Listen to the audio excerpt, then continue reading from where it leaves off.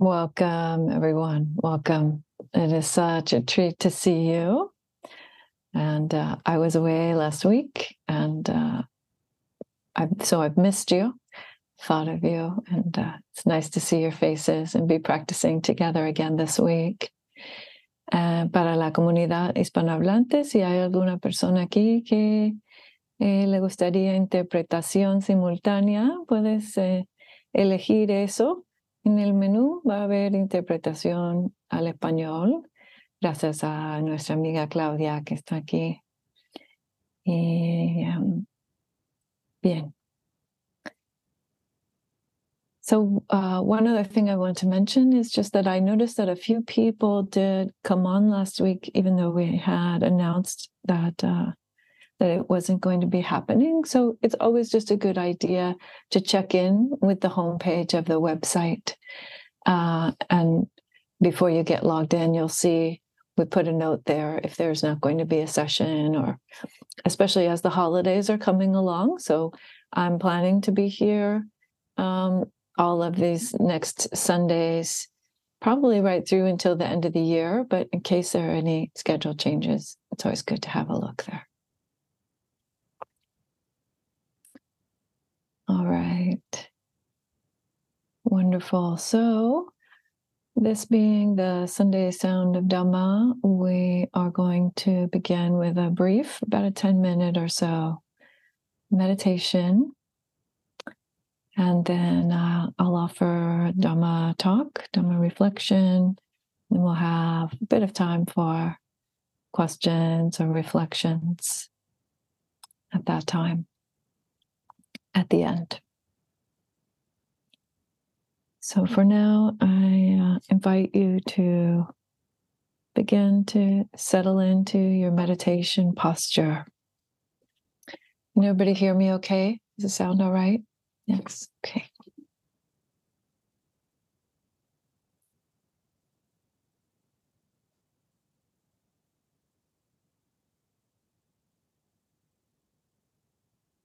I like to begin with a little movement, a little rocking of the body and of the head, just softening up any tightness.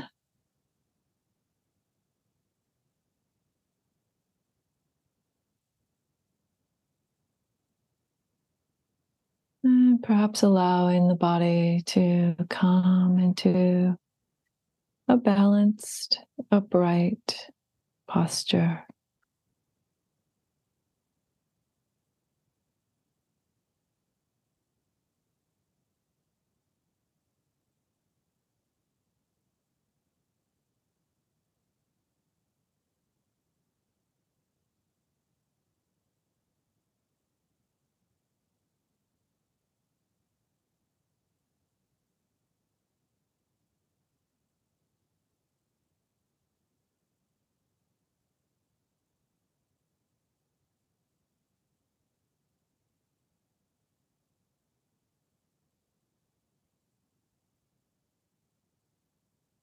And moving the attention to the crown of the head. And becoming aware of the earth element in the body.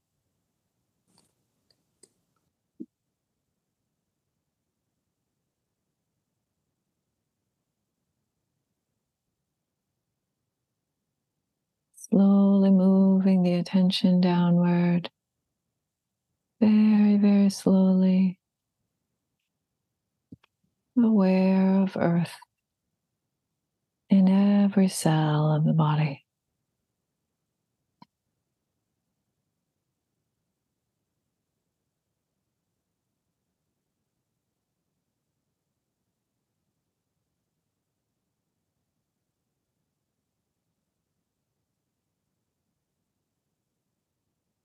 No need to really visualize that. You're just sensing the natural firmness and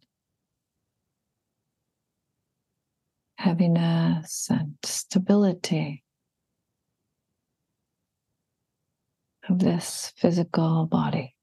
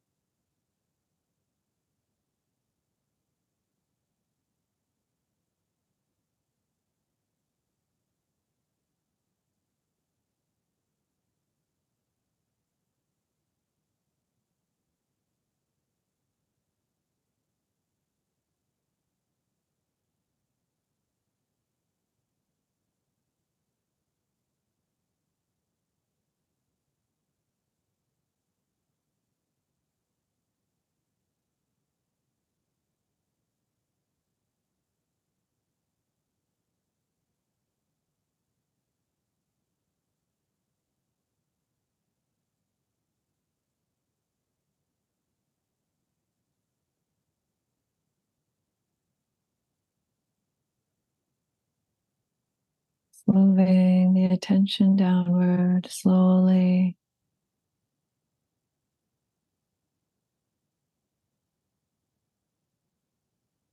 Aware of the natural stability.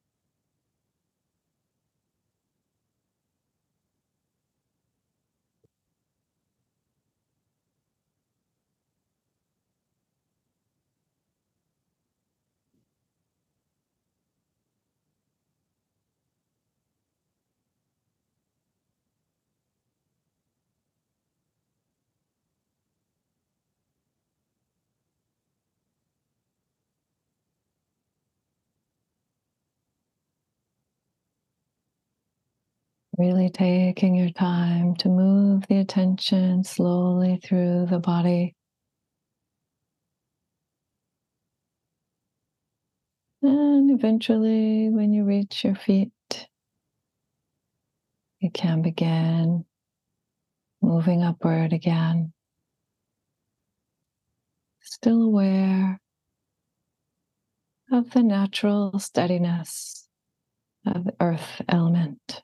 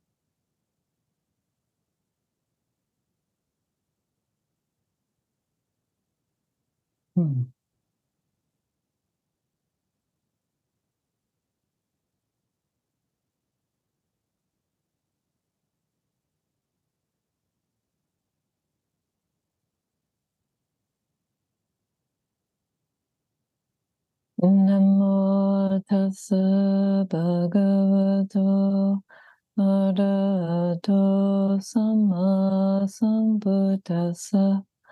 Namo tassa bhagavato arahato samma sambuddhassa. Namo tassa bhagavato arahato samma sambuddhassa. Buddhang dhammang sanghang namasami.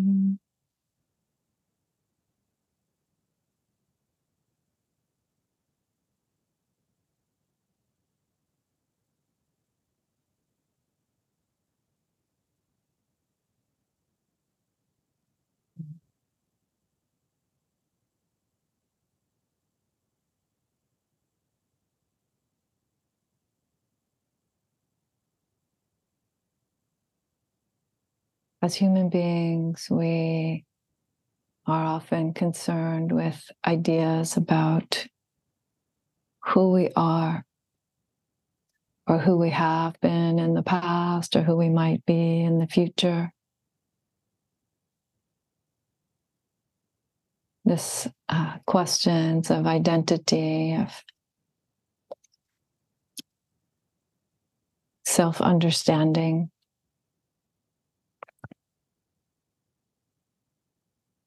This is a part of everyone's human experience. And in fact, that's true because we have this capacity to reflect on our inner world. We have this capacity to turn our attention toward ourselves, toward our own thinking, our own bodies, and see these things and understand something about that, as distinct from animals, for example, who might not understand themselves, even the parts of themselves that they can see. You know, I think of like a puppy biting its own tail. Right?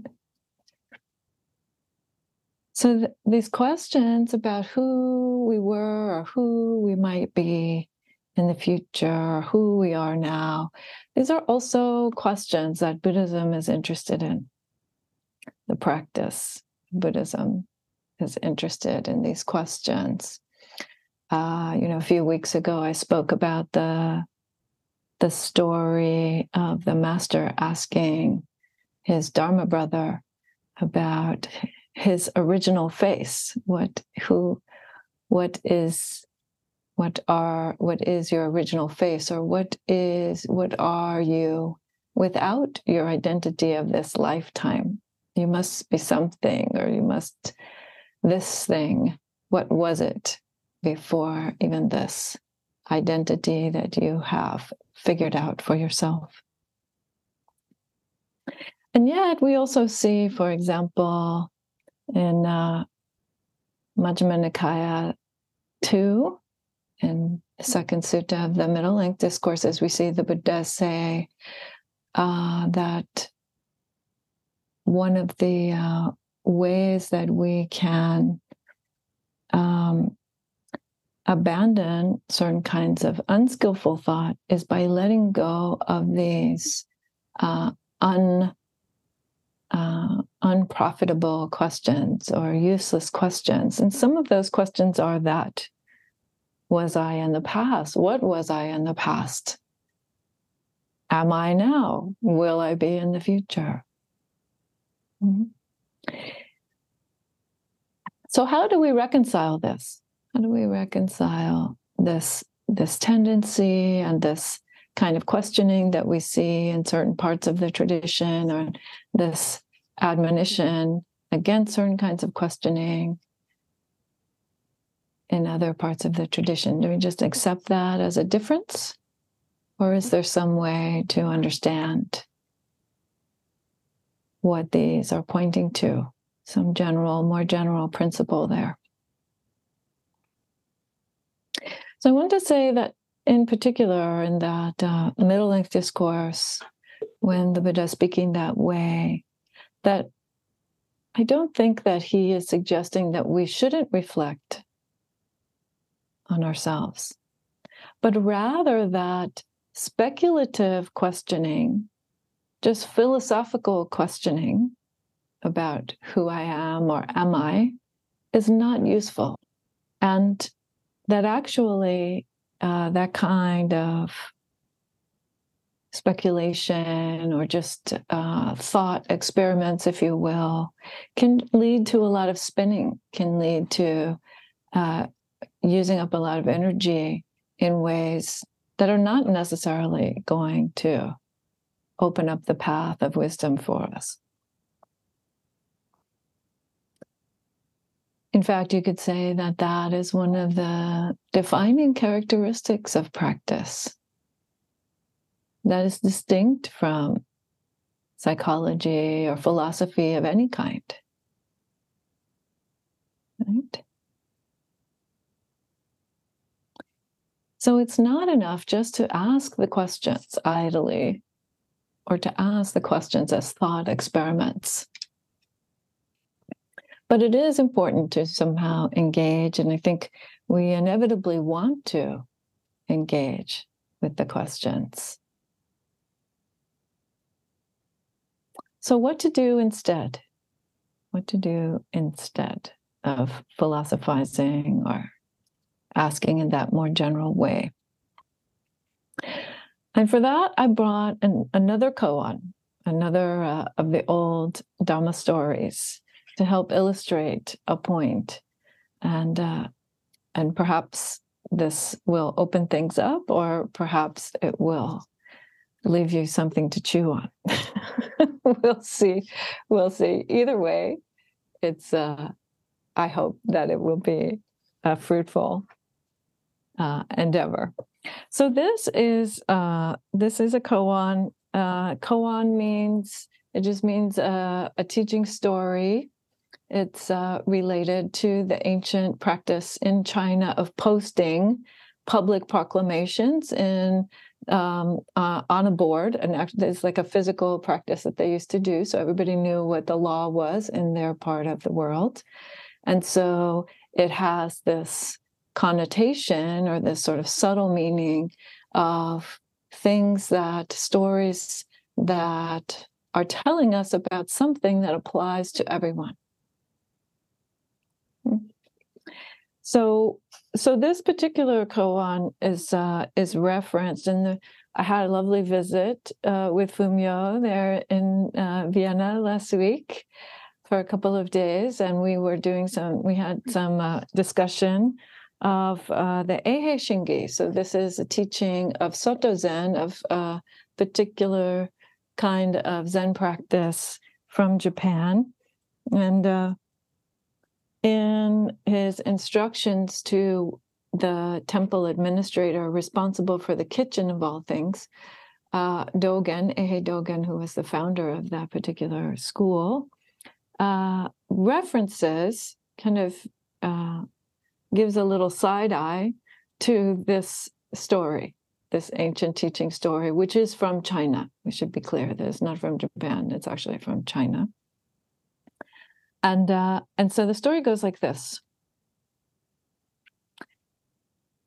So it's a story about Guishan and Yangshan. Guishan and Yangshan. So now Guishan and Yangshan become towering figures, you could say. They become really famous teachers at some point later. But this story is a little bit before that point, and you'll see why, and just why we know that in just a minute. But I also want to say this, that sometimes these names, the way that we relate to these names, or the fact that these stories are from some other part of the world, is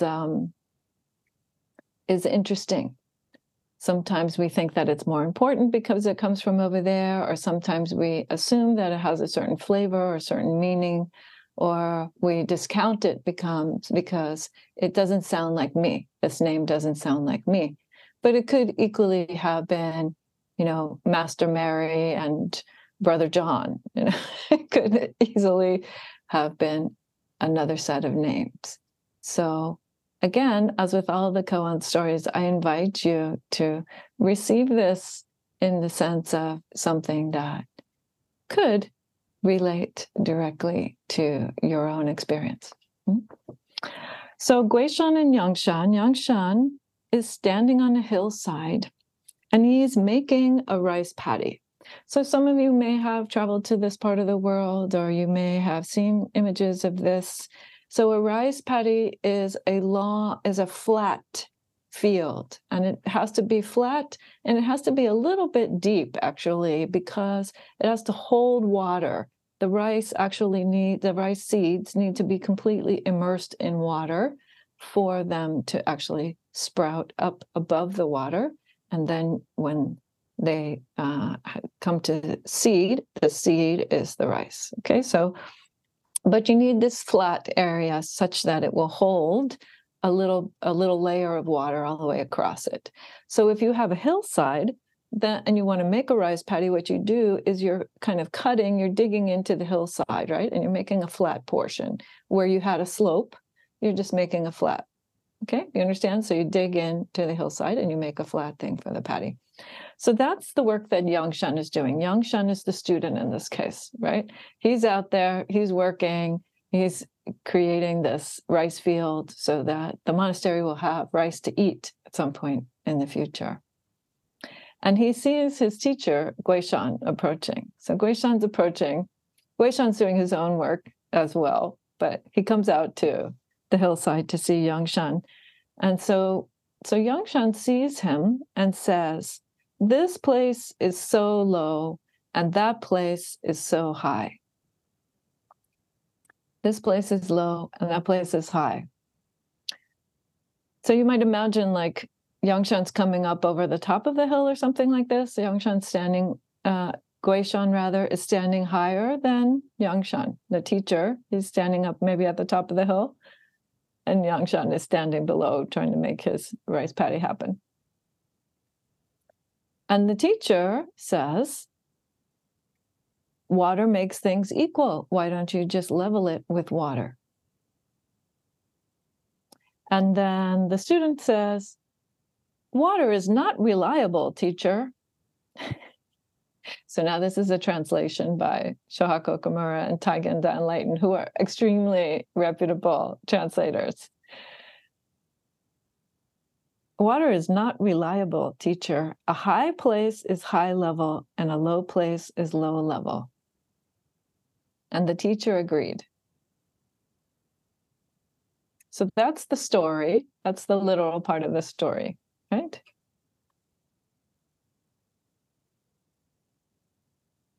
So figuratively, what's happening here is that the student, Yangshan, is saying something about difference. And he's being respectful of his teacher. He's saying, "Oh, I'm in the low position and you're in the higher position." Right? And then his teacher responds with something kind of challenging, slightly challenging, right? "Well, then just even it out. Just even it out." And how do you even it out? With water. The literal thing that he said to him is with water. But water represents this, in that case, this unifying quality. Water represents the absolute. Water represents the you could say the general principle in this koan. So the teacher is basically saying to the student, well, you don't have to get caught up in the differences between us. You could just think about the universal, the same, the principles that are the same. And the student comes back at him and challenges him a little bit as well, right? The student comes back at him and says, "No. You can't just gloss over the differences.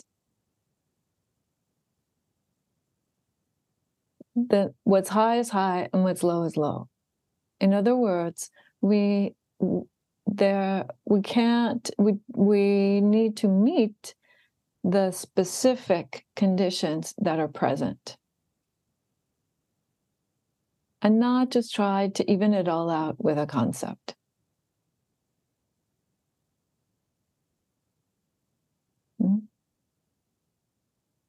So it's a beautiful story, because sometimes one of the things so his conclusion, the student's conclusion, which the master agrees with, and it's not always that way. Oftentimes the student comes to a conclusion, and then you see in these stories that the master says, no, it's not like that, actually. But in this case, he gets the thumbs up from Guishan. But so the conclusion is that the high is high and the low is low. And so sometimes this koan has been criticized for meaning that people are stuck in their places, that there's some form of like reinforcing hierarchy here, or reinforcing a sense of discrimination or differentiation between people, and that's actually not a skillful thing. But to that, I want to say that again, if we look very carefully, what's happened here is that differentiation has been turned upside down, right? The student is the one that came up with the final teaching, not the teacher. Yangshan is the one who completes the koan. So their roles have changed. Yangshan changed up the roles by doing what? By acknowledging the specific principle. So it's a beautiful, beautiful koan, because it tells us something about the way in which engaging with our lives changes the dynamic. When we look at our lives from the perspective of some attempt at a conceptual glossing over, then we are by definition missing something. We think that we've captured it all in the concept, but we are by definition missing something, according to Buddhism. So that is also what the Buddha was pointing at, right? That's the same thing that the Buddha is pointing at. Because the Buddha is saying, don't just speculate endlessly about what you are, actually observe it. Right? Look at these 5 khandhas, look at these 6 sense bases, look at the interaction between body and mind, look at the interaction between this body and mind and the environment or your teacher. And in that observation and in that meeting it, being present for it, acknowledging the specificity of it, what's true about it, what's actually there, then the dynamic has changed. Then you are in the midst of that general principle. You are in the midst of what's actually real about it, what can be known about it.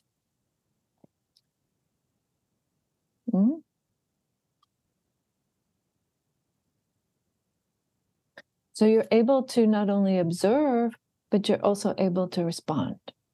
And this is a very important principle within Buddhism as well, because you can't practice with anything that you can't actually observe. Unless you can become aware of a thing, you can't actually practice with it. This is why mindfulness is always the first of the 7 awakening factors.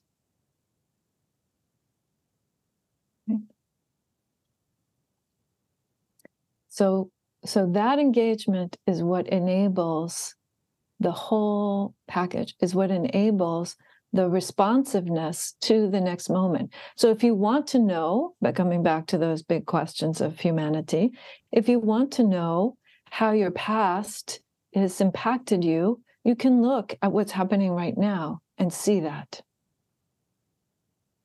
If you want to know who you are in this moment, you can look at what's happening right now in body and mind and see that.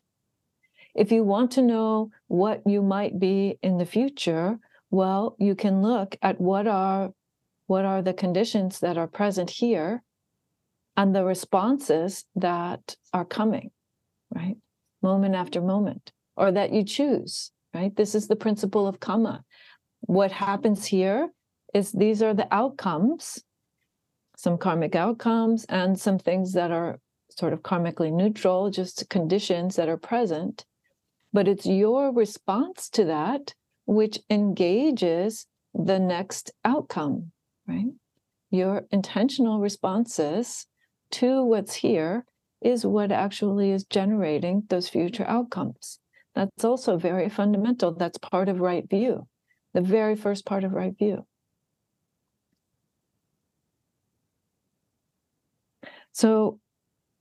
So we've changed the dynamic by doing what Yangshan says and not glossing over the questions of personal identity, but actually observing the specific principles. Then you've shifted the dynamic from this potential tendency of spinning and building concepts and building divisiveness, right, to something which actually enables you to engage with what is really here and with what this thing is doing in the world. Because that's the other thing that you can see, right? What this body and mind are doing in the world, how they are affected by the environment, how they are impacting the environment.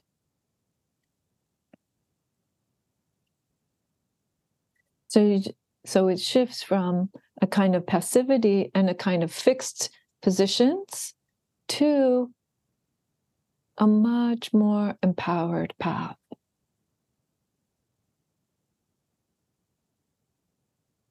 Because it is a path about clarity and discovery and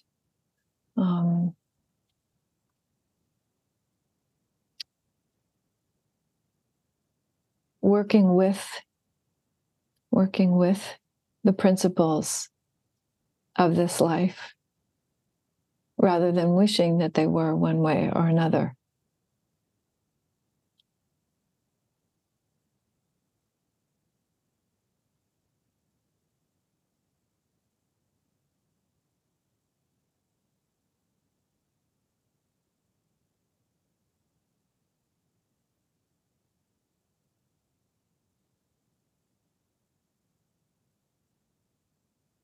And that kind of clarity is very, very powerful. That kind of clarity is it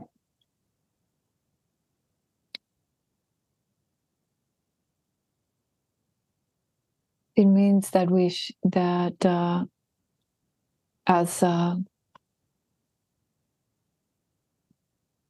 shift from being pushed around by our karmic circumstances to understanding our role in them.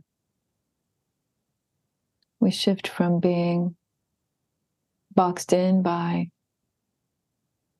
the specific conditions of our life to understanding our role in them. Both what we can and cannot change, right?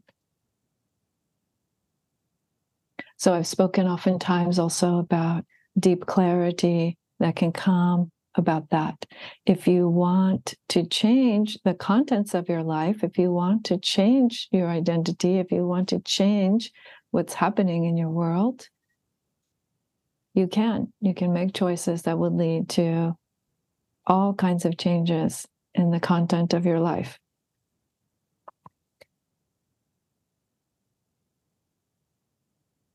Like maybe living in London. Or some other choice you might make. Being the person to go to Mars or whatever it is. I don't know. People have different aspirations. So you can change, you can make changes that result in pretty dramatic or subtle changes to the content of your life, right? The storyline, the identity parts, the signposts, if you will. But the principles that are at work here, the principles that you're finding when you meet those specifics, right? Like karma, like impermanence, like dukkha, right? The unsatisfactoriness, like interconnection, interdependence, the way that things are related. If you want those things to change, that is going to cause you even more suffering.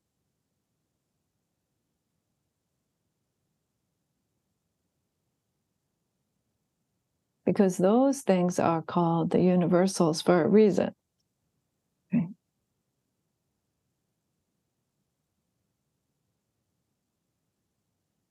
And we see that in the world. A tremendous amount of suffering, in particular about impermanence.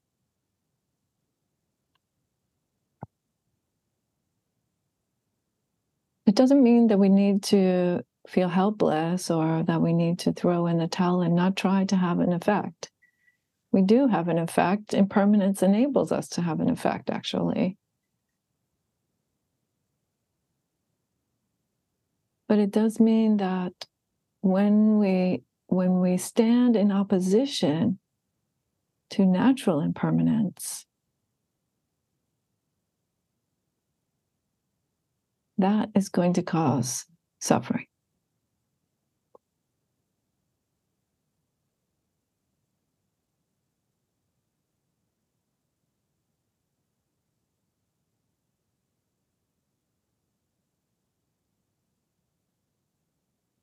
So bringing ourselves to these the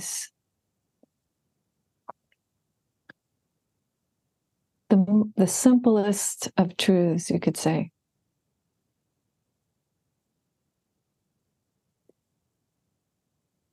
Of observing what's happening in body and mind.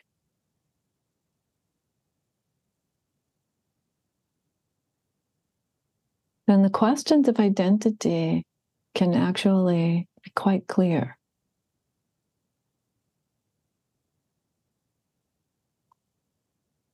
Hmm?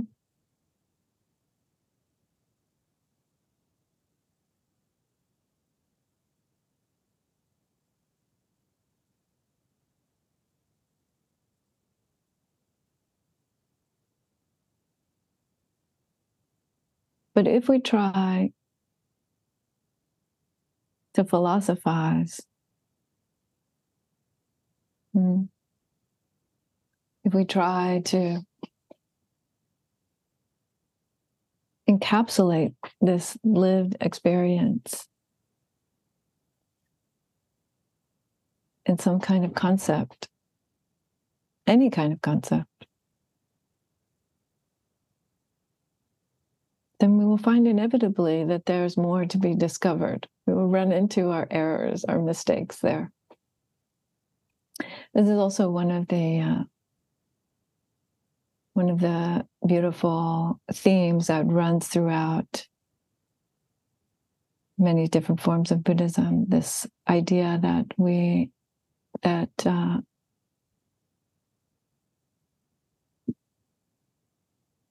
true wisdom cannot be framed that way. It can be embodied. It can be experienced. And we can point at it to a certain degree with our words and our writings and maybe a painting or two.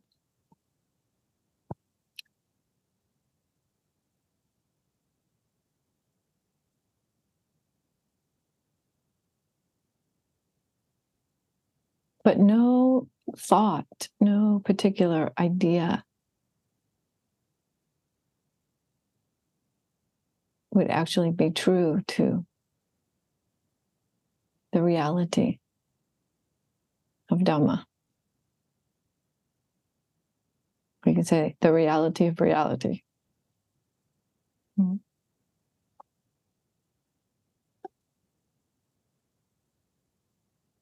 And still, we have to say a thing or two here and there.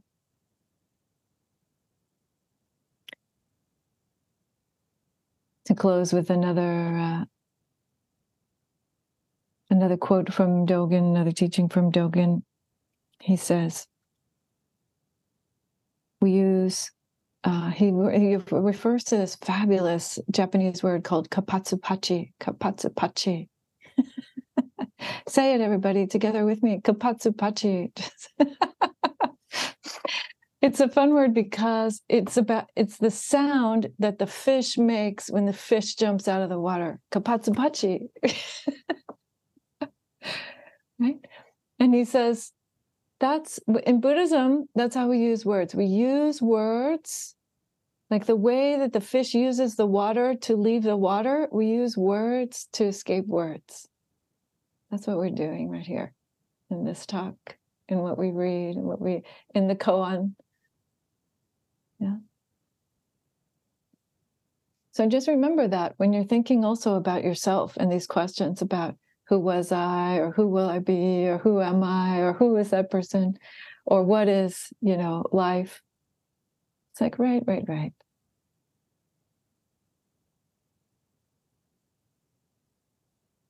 Find out what's actually going on here. And that, on the basis of that, you will be able to leap free of those questions altogether.